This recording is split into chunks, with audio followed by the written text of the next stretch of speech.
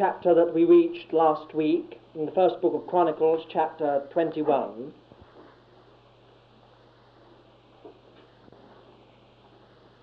You remember, I've put this all up on the board so it might help you in just reminding you.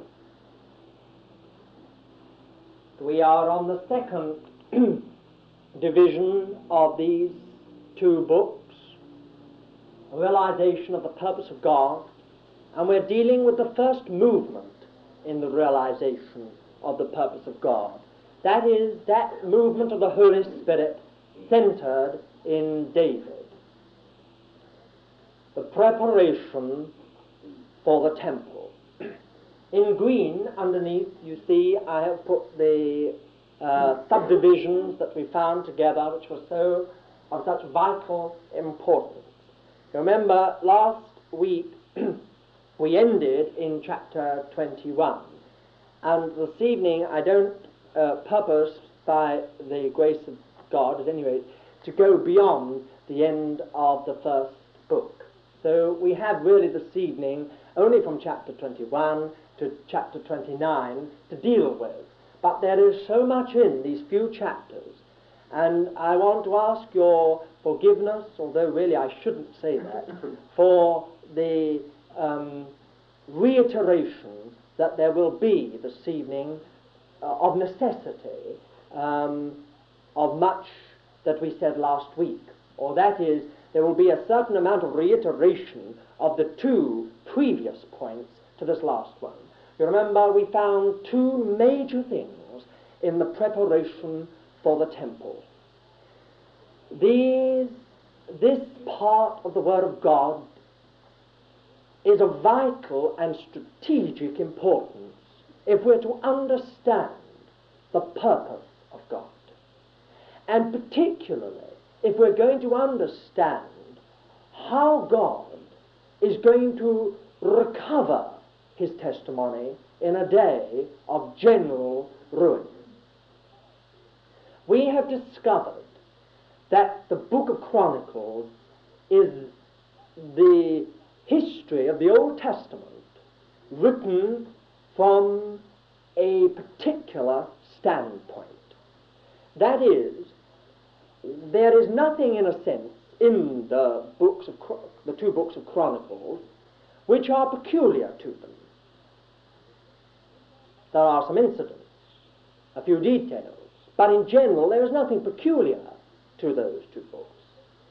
It is the reinterpretation of all God's dealings with men from Adam right down to Zerubbabel.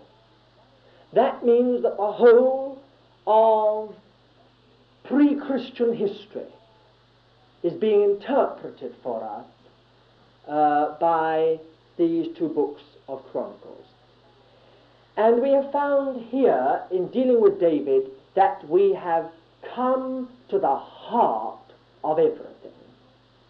There are three things we have found in these chapters, from chapter 11 to chapter 29 of the first book of Chronicles, and they are of the most tremendous importance if we're going to understand God's order. God has an order, not because he's fussy or meticulous. God has an order because he is all-knowing and all-wise.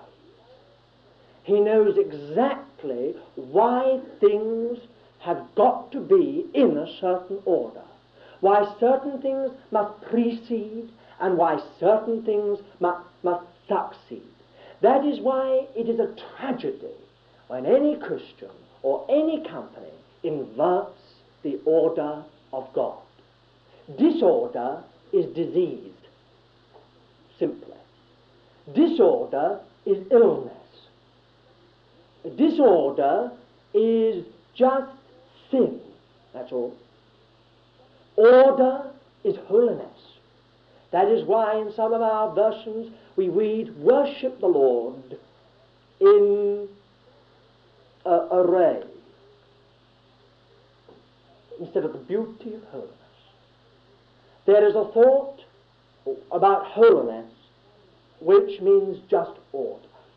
Now, beauty is order. Beauty is right dimension, symmetry, harmony, taste, everything related, everything submissive. That is beauty. Anything ugly is disproportionate, unbalanced, lopsided. Eh? It doesn't matter what you look at. Beauty is symmetry, harmony, order. Holiness is beauty in the sight of God. Beauty is holiness in the sight of God, because it is order. So we have found that there is an order here, and the Holy Spirit is the custodian of that order. He will not allow there to be any contravention of that order. And the first thing we find that the Holy Spirit takes up in the history of David, he bypasses his whole history, he bypasses everything that has preceded, and he seizes on one great thing, the capture of Jerusalem. And we have just called it the ground secured for God's house. So the first great thing we have discovered is ground. Ground is the first thing in the order of God when he is actually realizing the building of the house of God. The first thing he does is to get the ground. The first thing he does is to define the ground. The first thing he does is to get his people to see the ground, possess the ground, and maintain the ground. That is why we have the story of them seeing it, battling for it, securing it, and then rebuilding the walls and, as it were, clearly maintaining it as the ground of God. Then the next great section in Chronicles is all connected with bringing the ark up into Jerusalem. And we have simply said this is the committal of God to the right ground. God committing his presence to the right ground. Here he has his people on the right ground. Now he commits himself to his people on the right ground. The ark is the symbol of God's presence. And you remember we stayed even last Sunday morning with why there was a halt in God's committing of himself, until finally he got the right order even down to detail. The Levites carrying the ark on their shoulders. Then finally the ark was brought into its resting place in Jerusalem. This speaks of God committing himself. He's got the ground.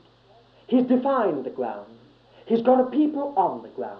Now he commits himself to them on the right ground. And then the last section we found was to do with the provision and preparation of the materials and the pattern and the arrangement for the service of the house of God. That is from chapter 13, from chapter 17 to chapter 29. Now that is where really we come to tonight. We're not going to go back to those first chapters that we took last week. You'll remember very simply, chapter 17 opens this last part of this subdivision. It begins with David expressing the passion of his life. Now we have this passion in many of his hymns, his songs. It is the house of God. This has been the guiding objective of David's life. It wasn't the throne. It wasn't making himself a great man. It wasn't becoming the first person in the nation. David's great objective from when he was a little lad was that he might dwell in the house of the Lord forever. That he might build the house of the Lord in order to live in it. He might find his own resting place in the resting place of God. He might find his satisfaction in the satisfaction of God. This was the passion of David's life. And chapter 17 draws the veil aside. We haven't seen this in the book of Samuel. But Chronicles draws aside the veil and allows us to see into the heart of David. And we suddenly find David expressing this great object of his heart. And then you remember how the Lord says, no, David, I don't want you to do that. You're not to do it. You're not the one for this job. Your son shall do it. And you remember that it was David's reaction to the Lord that was so beautiful. Instead of trying to do it, instead of fighting about it, instead of rebelling about it, he quietly submits under the hand of the Lord and puts himself into the hands of the Lord to be enabled to make every preparation for that house, so that when the day comes that his son comes of age, that house might not be wanting for anything. It would have been very interesting as to what the story would have been if David had refused the word of God by Nathan and had tried to build the house of the Lord when it was not his vocation or function.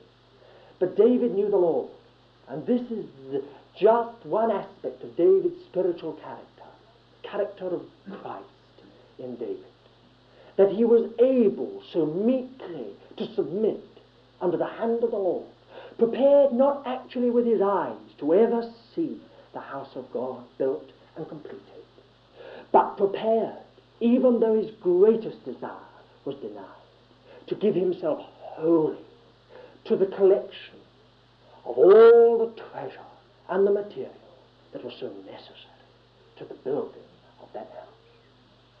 That is chapter 17.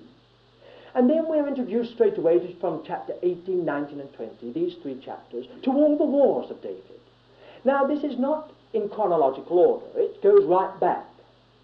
But we're introduced, the chronicler, by the Holy Spirit's leadership, has now, just as it were, listed the wars of David. And each one ends up with a little significant phrase. There was much brass here for the house. There was much gold and silver there for the house. Iron was won there for the house. Every single victory over the enemy yielded material for the house of God. And we learned last week, not only must we submit to the hand of God, but we must also learn that every victory, personally, every victory corporately, is a contribution of material to the building. We are members one of another. The measure in which each member fails or is defeated or is held up is the measure in which there is a poverty of material. The measure in which each one is getting through, is really triumphing, is finding the victory of the Lord, is the measure in which there is being a supply of material all the time to the building of the house of God. Now, of course, this is a matter we're going to look at a little later, and probably later when we come to the actual building of the house. What is this material? What is this material? It is Christ being reproduced in his children. The house of God is the living stones being built together. That is not our old nature. That's not what belongs to us by natural birth. It is what is being produced in us by the Holy Spirit in the hands of God. All that gold of his nature that is being produced by the way that we're having to go is the material which is being produced and prepared and provided for the house of God. So we have found that all these victories are tremendous things, and sometimes it is encouraging, even if we're having a rough time of it, to recognize this, that the more resistance we're facing, the harder our problem, the greater the yield when the Lord gets us through. All our battles when we're the Lord's are really corporate battles. God trusts his children with big problems for the rest of the family. So you may have got a big psychological problem. You may have a big problem to do with your history. You may have a big material problem. But that has been trusted to you on behalf of the family, on behalf of his work. When you get through, you won't know it, but something's been added in that can never be taken away. Now that's always what is happening. Well, we look around and we see one another. And we think, well, I expect that if every one of you were to be absolutely open and we could have a kind of open time of testimony and you were all truthful with each other, you would all be saying, well, I'm the real trouble in the company. Really and truthfully, I'm the one that's holding things up if you really want to know. I'm trying to put on a brave face about it all. I'm trying to get through, but really I'm the one. Now, we also all know that many of you, you don't know it, we watch and we see. That one is getting through. They hardly know it, but they're getting through. And you can sense that that one is adding something in. You know. It's just there is something about them. You can't put your finger on it. But something's being produced. Something's being yielded. Something's being added in. See? Oh, you can't have an atmosphere. You can't have that fragrance, that spiritual fragrance. It doesn't come from a congregation. It doesn't come from a collection of units. It doesn't even come from great spiritual knowledge. It comes from the most devastating suffering, hidden for the most part in the background of the members of the body. And that is producing a fragrance. It's producing an atmosphere. It's producing just that all you can see is living stones fitly framed together. Now I'm told by someone who's travelled to Jerusalem that the great stones with which the foundation of the temple were made, you could hardly get a penknife between them. No concrete, no cement, no bonding material at all. You could hardly get a penknife. Stones that if you look at me and think of another one of me on top, and the other way, 2 or 3 times, and you've got an idea of the stone, each stone. Wedged together, fitted together. That took a lot of work, a lot of chiseling, a lot of hammering in order for that to happen. Well, there we are. We found these victories, these tremendous victories in the background. They've yielded a lot. They've yielded the stone, they've yielded the iron, they've yielded the timber, the brass, the gold, the silver. These precious vessels all have been won in bitter conflict. So we have learnt that, I'm sure. Now we find ourselves in chapter 21. And you remember the story of chapter 21 that we touched upon last week. In this chapter, you remember David sinned. He made a terrible mistake. More rightly, he sinned. He did something that he knew he should not have done. Even Joab warned him about it. He numbered the people. He numbered the people because he wanted to know how strong the nation was, in order to be able to say, what a strong, mighty, established, secure people we are. He did it without observing the statute of Moses, which was that in any numbering there must be the payment of a half shekel for everyone numbered as atonement money, as a sign that all the increase and the multiplication was based wholly upon the grace of God. But David didn't do that. He didn't think about that. He didn't worry himself about that. He just had the people numbered, and a terrible plague swept over the land as a judgment. And you remember last week what happened? This terrible mistake of David was turned by the Holy Spirit into the most wonderful spiritual discovery. David is remembered for only 2 terrible sins in his life. One was Bathsheba over Uriah the Hittite, and the other was the numbering of the people. But it is one of the most encouraging facts in the Bible that both David's terrible mistakes were woven into the purpose of God and made instrumental in the purpose of God. And finally became the ground of glory. Bathsheba was finally to bear Solomon, the chosen one of God. The numbering of the people was to end in David discovering the site of the house of God. You know in chapter 21 how he saw the angel standing over the threshing floor of Ornan the Jebusite, with his sword drawn ready to strike at the population of Jerusalem, and how God told David to get up to that threshing floor, to bind as swiftly as he could, and to make there an altar to him. And David did it. Do you remember then that he saw the angel put the sword back into its sheath? And it ended with these wonderful words of chapter 22, verse 1. This is the house of the Lord God, and this is the altar of burnt offering. Now here we have come to the most basic thing about any provision for material, or the definition of the pattern, or the giving of the arrangement for the worship of God, or the service of God. We have seen first of all that God requires us to see the ground, the actual ground, and take it, stand on it. Then he commits himself to it. He gives his presence. He commits himself, as it were, wholly to it. He himself comes to live on that ground with you.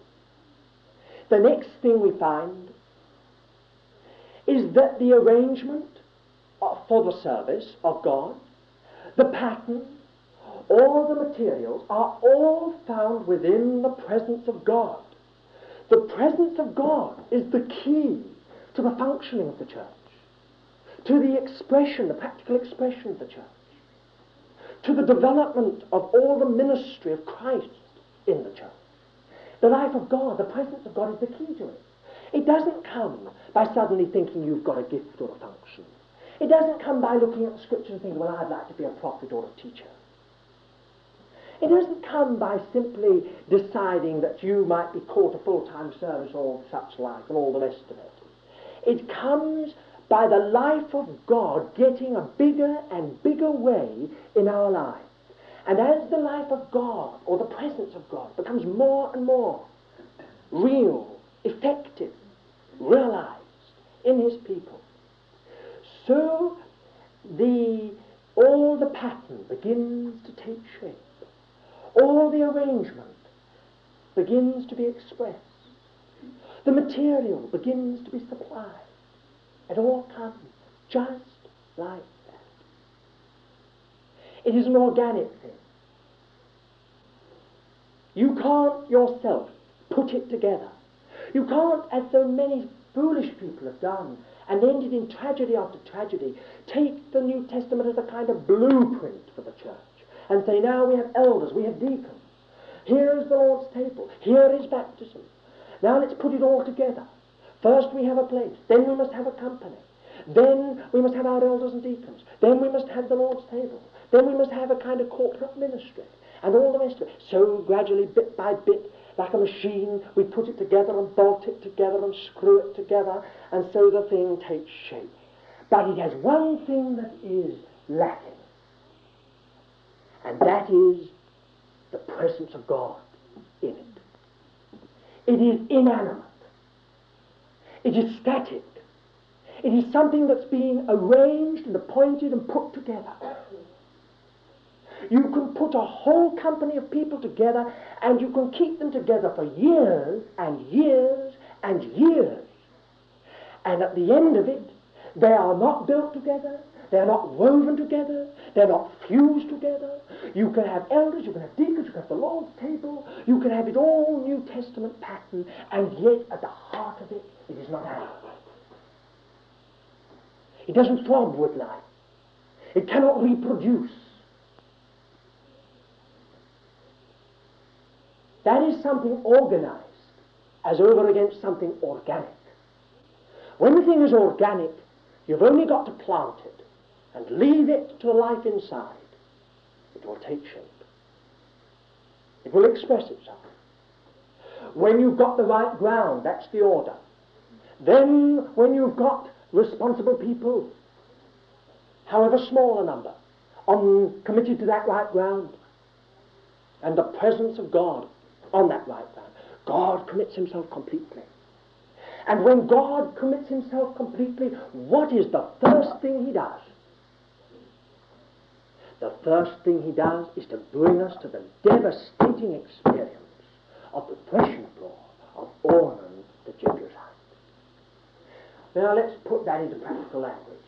It simply means we've got to go through a devastating experience, not only of being threshed, but of being offered as a burnt offering. This is the key to the life of God. Now, listen to me very carefully.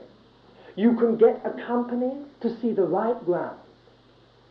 You can even get the presence of God committed to a people on the right ground. But there need not necessarily be any building of the house of God until we discover at the heart of it an altar. When we find the altar and give the altar its right place at the very heart of it, then everything begins to be prepared. You get the material provided, you get the pattern defined, you get the arrangement for the service of God given. Now this is most interesting. These few chapters have begun like this. First we find David's desire. Secondly we find all these victories yielding material. And then suddenly we're brought up with a jerk. A whole chapter is taken up with a terrible sin of David, which in the sovereignty of God and by his grace is turned into spiritual discovery. Now, if ever any of you sin terribly, remember this, may the Holy Spirit bring to your memory if ever any one of you should so fall. Should any one of you ever fall, ever sin terribly, never run away from God, always turn back to him, you will find that God can take, although you will be chastened terribly for it, God will take the thing that you've done and will make it a point of spiritual discovery. Do you know what happened with David? He discovered the site on the ground. Let me put it this way. He discovered the foundation. He discovered the foundation. Now, it's one thing to know the ground. It's another thing to know the presence of God. It's another thing to find the actual foundation. Now, you can't just build a house anywhere. You've got to find the foundation. A foundation's got to be laid. A site has been chosen. On that site and no other place, the house of God's going to be raised. David has discovered that the altar is the key. The cross is the only way by which God can express the pattern which is inherent within his life. Now let me put it even more simply. The church is not an institution. The church is not an organization. It is not a human society or community even. People who think of the church as a human community have completely misunderstood and misinterpreted the mind of God. It is not only not an organization or institution, it is not even a human community merely. The church is the very expression of Christ in a corporate way. That is, the church is something that is actually inherent in the life of God. And if the life of God is allowed to express, you will have the church. You can't stop it. Now, I don't care where you go in this world. Get a little group of people in Lhasa, the capital of Tibet. Get them on the ground. Get them on the ground of Lhasa. Get them looking to the Lord on that ground. Get them devoted to the Lord on that ground. And before you know where you are, you will have the church at Lhasa. If you leave it long enough, you will find, without any missionary, without anyone touching them, you will find when you go there, you will find elders, you will find deacons, you will find the varied ministry of Christ. It doesn't depend upon Westerners, and it doesn't depend on white faces. depends on the Holy Spirit of God. If you can get the life into human vessels, you've got the church. Get the life of God into human vessels, and you've got the church. Try to put human life together, and you've got a counterfeit. Try to put so many human beings and try and put them all together, one after another. Say, you're an elder, you're a deacon. You've got a ministry of the word, and you haven't. You ought to scrub the step. You must play the organ. And they'll be there like that in 30 years' time, still dependent on foreign funds, still dependent on some white missionary, still dependent on help from outside. You get a little group together on the ground of Larsa, devoted to Christ, wholly given over to Him, and you'll have the church. You'll have the church. That's the tragedy of the West. Now, I could take, I believe, 5 people from this company and send them to Timbuktu. And I believe that within a year you would have the Church of God in Timbuktu. If I took people that I know by the Holy Spirit have seen what I'm talking about, you would have the Church of God in Timbuktu within a year. It is dependent on seeing the ground, on getting onto the ground, which means devastating cost, and the cross. Now here we are, a company of Christians. We are all born of God. What are we doing with the life of God inside? Is our spirituality counterfeit? Are we producing something alongside, by our own effort and energy, of the Holy Spirit? This is not only the tragedy of evangelical Christendom, it is the tragedy of what's called the church.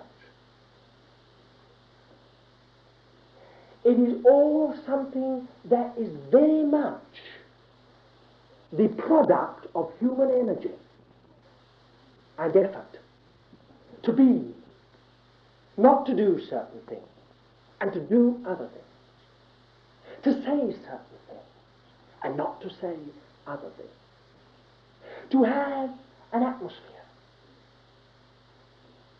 about you which is very decidedly religious. And so we could go on. There are people who have a false love. It's sentimental, sheer sentiment. And such people, you always find the key to it, they treat their own people in a terrible way. You have people who've got false humility. They dither when you ask them to do something, when they're perfectly capable. And furthermore, they know it. For if you were to stand up publicly and say so-and-so is absolutely rotten at doing so-and-so, they'd go. You wouldn't see them again. They'd be so annoyed. A false kind of humility. And so you can point thing after thing after thing that is not truly of the Holy Spirit. It is not inwrought. It is not the character of Christ being produced. In the same way, you've got the church, which is a counterfeit thing. People being put together, sat together, or meeting together. And you can have varying degrees of scriptural pattern, each claiming to be the thing. But listen, when you have the life of God in a crucified people, you've got the church. And the wonderful thing is, no two churches are alike. No two churches are alike. As every blade of grass is different, so every church in every locality is somewhat different. The principles are the same. The life is the same. The Lord is the same. The basis is the same. But you will find in each one, it's original. It's absolutely original. It's come out of Christ inside the people. It's being regulated by the cross. The cross is the great regulating factor of the life of God. It's the controlling factor of the life of God. You see what I mean? The deeper the working of the cross, the greater the life flows through. The deeper the working of the cross, the more fruitful a stay. the more the cross has done its devastating work, the more you'll find the Lord Jesus growing in that company. This is the explanation of why so many have to go a terrible way. This is the key, the altar of Ornan's threshing floor. That is the only way that it can be expressed. Of course, when we are in a real experience of the life of God, then we feel all the time that it is very poor. We see the failure. Everything organic is like that. Do you know you can have an organized thing perfect? Perfect. Absolutely perfect. Oiled. Absolutely. And it is just absolutely counterfeit. Counterfeit. The church of God is a living thing. And because it is living, you will find that it just doesn't take the way you think. All kinds of things that you think ought to happen won't happen. And all kinds of things you think you ought not to be involved in, you'll get involved in. And probably the very thing you think you ought to be doing, you won't be doing. And the very thing you think you shouldn't be doing, you will be doing. That's what happens when the life of God gets loose in the people. The people who think they've got great ministries are found scrubbing the floor. And people who would perhaps prefer to be scrubbing the floor are found to have a ministry. I have met many, many people, if you pardon this aside, who have come to me and said that they have been anointed by the Lord and they've got great prophetical ministry and they're this, they're that and the rest. And every one of them has come to a sticky end. Not a very satisfying and comfortable thought, but it's true. The Lord just doesn't do things like that. I praise the Lord. He knows our old nature far too well to tell us that we've got great ministries. Far too well. When people think they've got a big ministry or any kind of ministry, it's a pretty sure sign they haven't got any ministry yet. And when they've been so blasted out of existence that to even tell them that they've got a ministry, they would sit down and laugh till they cried. Then they've started on the right road. Let us be absolutely clear in this.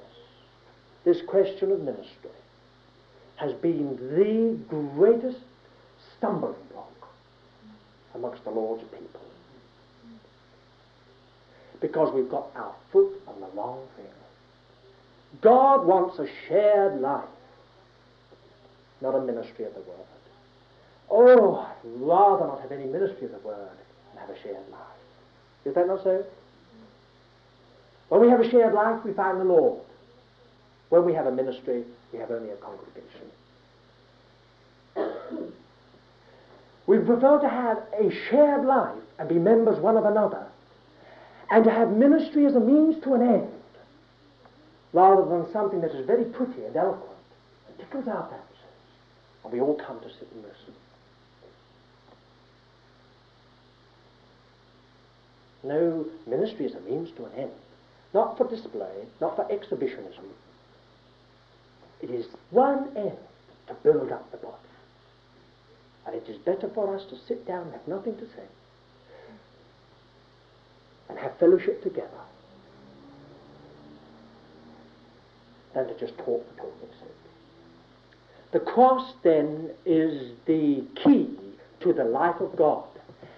We have discovered, then, ground. We have discovered that God commits himself to the right ground. We have discovered that the whole pattern of the church, the arrangement of the church, the gifts of the church, the order of the church, the expression of the church is inherent in the life of God. And the life of God is shut up in the cross. Let the cross do its work in us, and the life starts to flow. Rebel against the work of the cross, and the life of God stops instantly. Let us see that very clearly then together. And then very, very swiftly but simply, we find in the next chapters, from chapter 22 to chapter 26, the final preparations of David's life. Now I want you to note that it says expressly in verse 2 of chapter 22, if you look on there, David commanded to gather the sojourners, and he set masons to hew wrought stones to build the house of God. Verse 5. He says, my son is young and tender, and the house that is to be built for the Lord must be exceeding magnificent, with fame and of glory throughout all countries. I will therefore make preparation for it. So David prepared abundantly before his death. Now you see the order. First we get what the objective of David's life. Then we find the refusal of the law. Then we find David taken up to be used to prepare for the building of the house of God. Then we find all the victories of David and his mighty men yielding the material. Then we come to the cross. Then we discover the site. And now we come to the real preparation. Here we've got the real preparation. David began abundantly to prepare for the house of the Lord. Now if we look through this, we're going to find some very interesting things. In chapter 22 we shall find first of all David's first great charge to his son Solomon. We read it tonight. I want you to note three things. First of all, I want you to note the amount that David gave to the house. Now we feel that here somehow or other there must be a spiritual meaning. I won't say for a moment that I know what it is. Do you know the value of what David gave to the house of the Lord? It was 900 million pounds. 1 million talents of silver, 100,000 talents of gold. Professor Ellison says that he thinks that we must take this to mean a very big sum. A very big sum. Because if he gave 900 million pounds, it would mean that he had more than Solomon. But I've pointed out to you, it just simply means this. Whatever happened in actual fact, it means simply this. David gave everything. For the house of the Lord to be built, it took everything. Everything. Now this is the testing factor in our lives. If we are prepared for our home, our career, our job, our personal life, to be flung away, that we might be given to the building of the house of God, and to find our job, our home, our family, our personal relationships, our personal life given back to us in the context of the house of God, then we shall see the house of God built. But if we hold on to any part, we have lost. We lose. The cross devastates us. The cross spoils us for everything if we're in the purpose of God, but the purpose of God. God ruined me. I think God has ruined many of you. Sometimes we almost sit down and weep about it. We think, what's the Lord doing to me? He's got me into such a position now that I couldn't go back into the world. He's ruined me. He's got me into such a position I can't go back into evangelical Christendom. He's ruined me. He's ruined me for everything but his purpose. Has he ruined you? That's what the cross will do. Face up to it. The cross will ruin you. You'll never be able to go back to anything else. You'll never be able to go back to any other thing. It will ruin you, except for the purpose of God. But if it ruins you, you will find home and family and provision and personal life and friendship in the context of the house of God. So we find that's one thing. Then another thing I find here in verse 19 is the Ark of the Covenant. Now hear this. The Ark is on the ground. God wants the Ark in the house. So it is one thing to have the Ark on the right ground. It's another thing to have it in the house.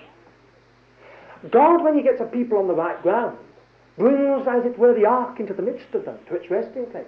But then he will not stop there. God doesn't want an ark in a tent in Jerusalem. He wants to build a house around it. When God's presence is given to a people, the first thing he starts is to produce a family. God must have a family. God, if I may put it reverently, but very simply, is a family man.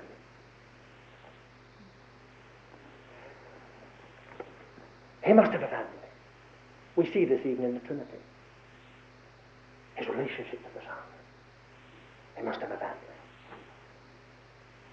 God would extend himself and have a family. God wants to find himself in human beings. Wants to see his character. See his image. That's why man was made in his image. See? And after his likeness. Because God wants a family. When God gets the ark onto the right ground, then he puts a house around it. When God gives his presence to a people, however small and scattered and dispersed and congregational, when he gives his presence, he starts to fuse them. He smashes the individualism. He smashes all the barriers. He breaks down everything between. He fuses them and welds them together, and all our old man rises up against it. We don't like that. This business about children obeying their parents, wives being subject to their husbands, and servants being obedient to their masters. It's very much against 20th century teaching. We believe that can't be today. We don't believe in being subject one to another. The house of God just breaks down everything. And it brings a right order in, first with the Lord, then with one another, then with our parents, then with our children, then with our husbands, then with our wives, then with our employers or our employees. So we find something there, the ark of the Lord. First it's gone onto the right ground. Now David says, arise, that you might bring the ark of the covenant into the house that is to be built to the name of the Lord. So the ark is on the right ground, but now we've got to get the house built to get it into the house. God wants to give himself now to a body. And then I want you to see also that there are holy vessels. What are these holy vessels? Can anyone tell me what the holy vessels are? The holy vessels, you know what the holy vessels? The holy vessels are the golden altar, and the candlestick of gold, and the table, showbread, and the brazen laver, and the brazen altar. These are the holy vessels. Now, well, what's happened to them all? The holy vessels are somewhere else. Do you see, today, if we may put it in 20th century language, today, that's exactly what's happened. We've got a ministry of teaching, but it's not got the context of the house of God. We have there a ministry of evangelism, but it hasn't got the context of the house of God. Over there, you've got a ministry of food, of life. It's not got the context of the house of God. These things are all things in themselves, so that you have this movement teaching this, that movement teaching that, this movement set on foot to evangelize that movement set on foot to evangelize that. God would have everything with the context of the house. If it's evangelism, its end is to build up the church. If it's teaching, it is to build up the church. And how does this all come down in practice? It comes down to the saints in a locality. Every single movement has one object of building up the saints in that locality. Not this name, or that name, or this ism, or that ism, but just the Lord's people there. Building them together, that's their aim. Get them together, fuse them together, get them growing up into Christ. Then it doesn't matter if you have 1,000 societies. Let's have this society, and that society, and the other society, and another society, and 10 more. And let them all come to Richmond. And what will they do? I won't be afraid, nor will you. For this society will come in, and it will have one object, to build up the saints in Richmond. And this other will come in, and they will have one object, to build up the saints in Richmond. And then something else will come in, and it will have the same object. Why? It's all related. It's not trying to form little groups of its own emphasis, or to divide people and separate them to its own teaching. It is just seeking to bring them all together in the Lord, on the ground of Christ in that locality. So let us see that these holy vessels, David's charge to Solomon was, bring the holy vessels into the house. That's our charge today. We have got to bring the ark into the house. We've got to see that in our day. We've got to see the holy vessels put into their right perspective. There, the candlestick. There, the golden altar. There, the table of showbread. There, the laver. There, the golden altar. The brazen altar. Everything in its right perspective. All in its right place. All, as it were, leading you on, one step after another, into the holiest place of all. Not leaving you high and dry. Not leaving you at any one particular spot. So we see that. Then, if you go on, you find in chapter 23, 24 and 26, all the arrangement for the service of God. A very wonderful arrangement here. We find, first of all, in 23, the Levites, in 24, the priests, in 25, the singers, in 26, the doorkeepers, the treasurers, the judges, and the officers. Here's a wonderful arrangement. David divides the Levites into 24,000. He divides them into 3 houses, Gershon, Kohath, and Merari. Then he divides them into 24 courses. That is a course of 1,000 each. These courses were to come on duty on a rota, in rotation, all the time, 1,000 at a time, coming on to duty, all the time. Right round the year they came, just round and round the rota they came. Then you come to the priests. There are 2 houses, Eleazar and Ithamar. They are divided again, 24 courses. But the priests don't all live in Jerusalem, as the Levites also the same. They live in other cities. And they came in for 2 weeks a year. So for 2 weeks every priest did his duty in the temple. And then he went back to his home. Then you've got the singers. Now they, of course, had to live there, the 4,000. They had to live in Jerusalem. But these singers, there were 288 really skillful ones. They were the choir leaders. And the rest of the 4,000 were all scholars. And we've got 3 houses, Asaph, Heman, and Ethan, or Jeduthun. Ethan was in charge of the wind instruments, and Heman was in charge of the string instruments. And the skillful musicians, the leaders of the choir, taught in the praise of God. They were divided into 24 courses, and never day or night was the house of God without its choir and without its music. Then we have the doorkeepers. Again, as far as we know, 24 courses, all in rotation. These doorkeepers, what were all these people? Were the Levites, were for waiting on the priests. They were for overseeing the work of the house of God. Their job was seeing that everything was clean, baking the showbread, and seeing things were all, the whole thing was well oiled. Everything was harmonized. All was in order. Their job was to praise, to stand and to praise the Lord morning and evening in the courts of the Lord, it says. They had to wait on the service of God. That is, sometimes they just had to stand and wait. Many of us don't like Levitical service. We don't like standing and waiting on others. Someone else is doing the job. We have to stand and wait on them. We just have to be there. Take that. They took it. When the burnt offering was being offered, the knife, take that. And something else, you take that. They just had to stand and wait. They assisted in everything. Helped in everything. Then you have the priests. Their job was intercession. All the time. Standing in between the people and God. In prayer. In sacrifice. In offering gifts. In everything. They stood in between. And our Lord Jesus is just that. But there is a sense in which even we are priests. We stand in between. There's no such thing as being a mediator of salvation.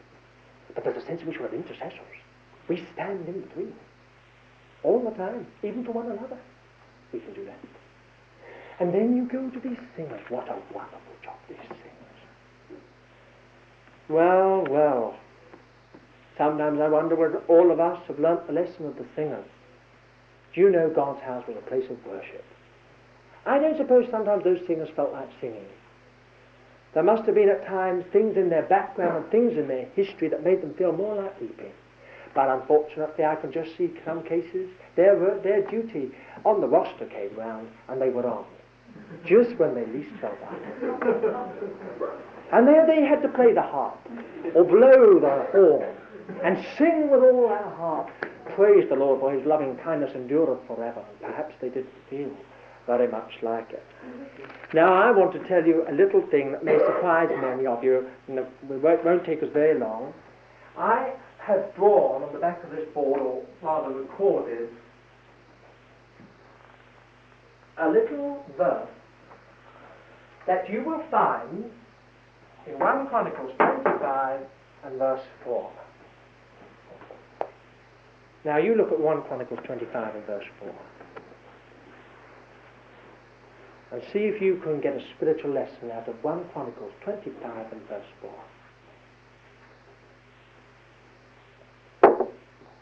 I would like to hear you all read that verse.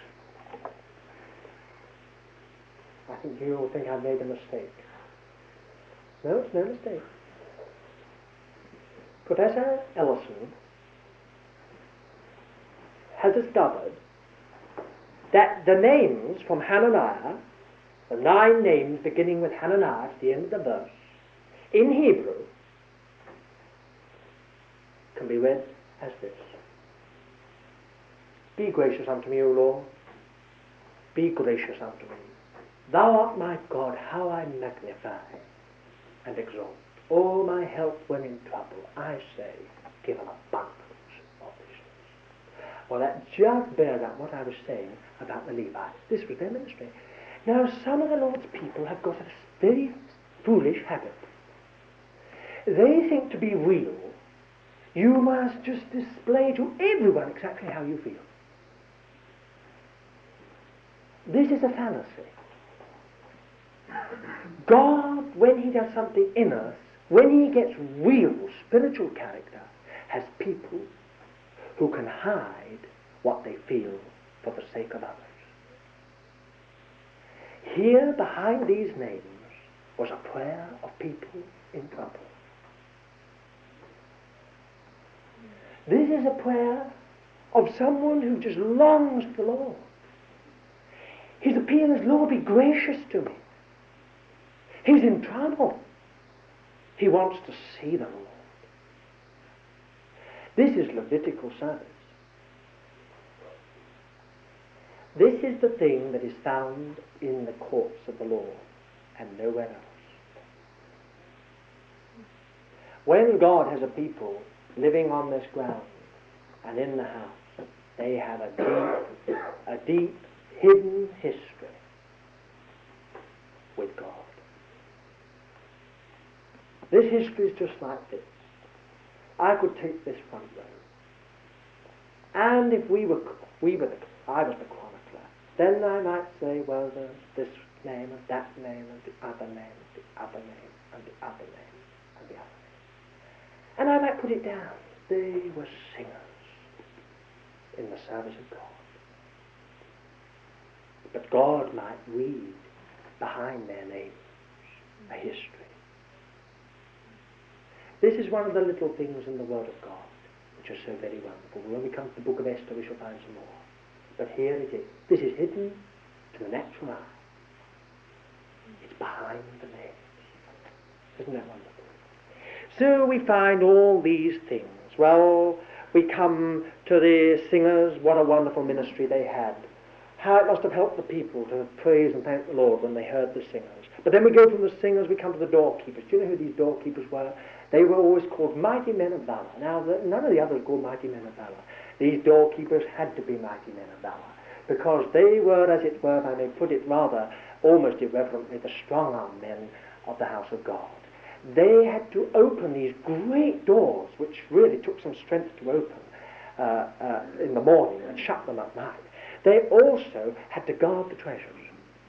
They were doorkeepers. Our Lord has all these different functions in the house. Then there are the treasurers. 2 kinds of treasurers.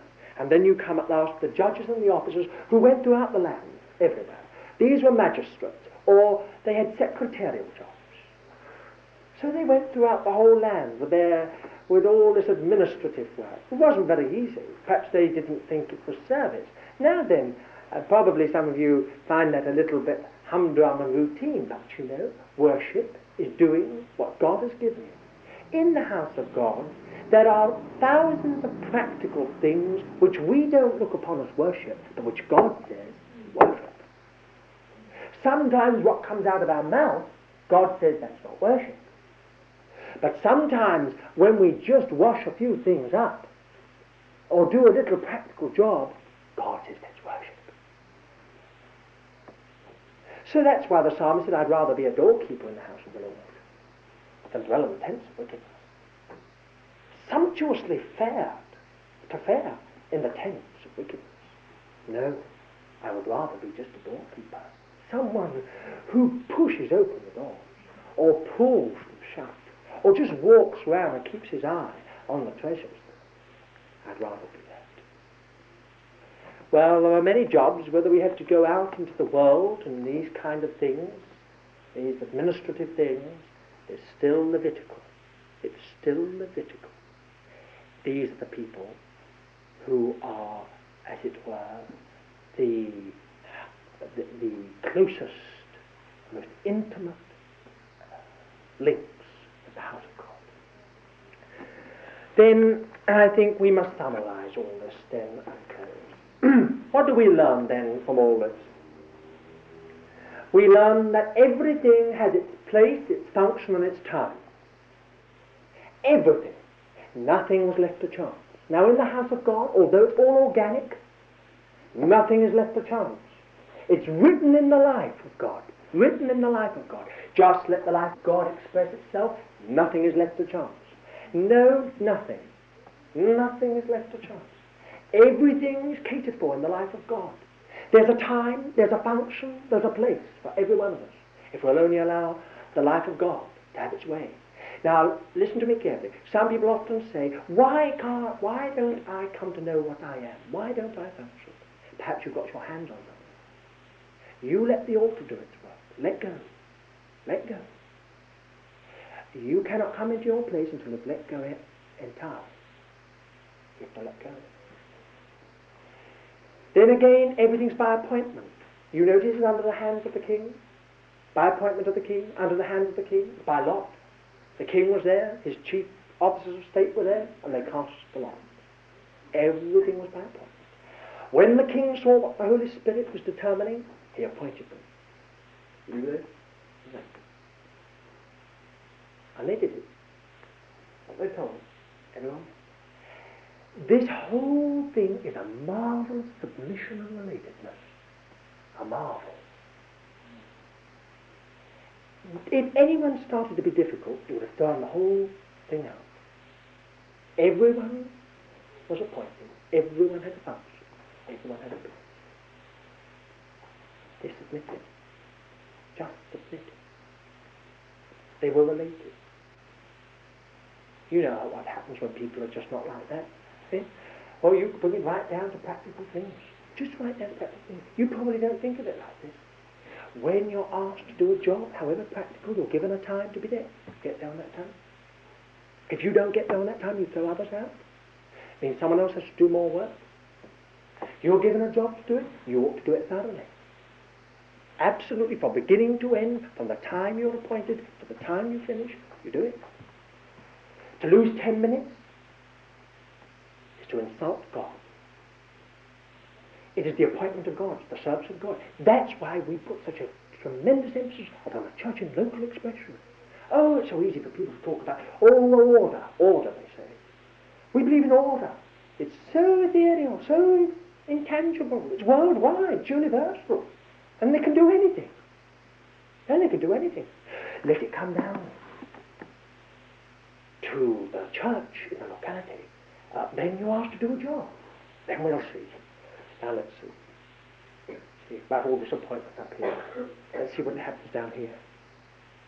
Now let's see how people react to the service of God when it comes to little humdrum things like filling a glass with water. See their attitude. When they come cleaning, how we will meet it, how we submit to each other. Do you see? Your experience, my experience, is putting something into the house of God forever. Never taken away. Oh, let's learn all these things then. In the last chapters, those last two chapters, 28 and 29, you find David's last great charge to Solomon. Then it ends, finished. The gold is given over, the silver is given over, the patterns given over, the arrangements given over. Everything's put into the hands now of Solomon. And David's life ends. His great passion is now fulfilled. It's a magnificent ending. Those two chapters, 28 and 29, are some of the finest passages in the whole Bible. David's life is finished. And you know, if we would be really co-workers together with God, we've got to learn how to give as David gave. Do you remember how in the end he said, I not only give all this, but even my own private property I give to the Lord. This had a tremendous effect upon all the people, because they all started to give. Now if you give, others give. If you withhold, others withhold. Example is infectious. So here then we have come to the end of the first book of Chronicles. And we have learnt some very simple lessons, but they are profound. We have learnt, first of all, in our day, we must discover what church ground is, because God will only commit himself on that ground. He will bless us on other ground, he will use us on other ground, but he will only commit himself to that ground. There's a tremendous amount being blessed and used of God in his sovereignty. But to have God committed is a different thing. When God commits himself, undertakes personal responsibility for the whole thing, direct leadership, that's a different thing. And then too we've learned that everything lies within the life of God. Everything. It's all there. Just let it express it. And the key to that expression is the cross. Give ourselves to the Lord as those that have been crucified with his Son, and God starts to work. He starts to work. He gets on with it. These chapters can be summed up just like this. When we come by the cross, under the anointing which is on the head, we find the arrangement for the service of God. We find the pattern of the house of God. We find the material for the house of God. All is bound up with the life of God. The life of God is bound up with an experience of the cross of Christ. The cross of Christ will bring us under the anointing of the Lord Jesus, the Holy Spirit himself. And in his hands, he will lead us into the building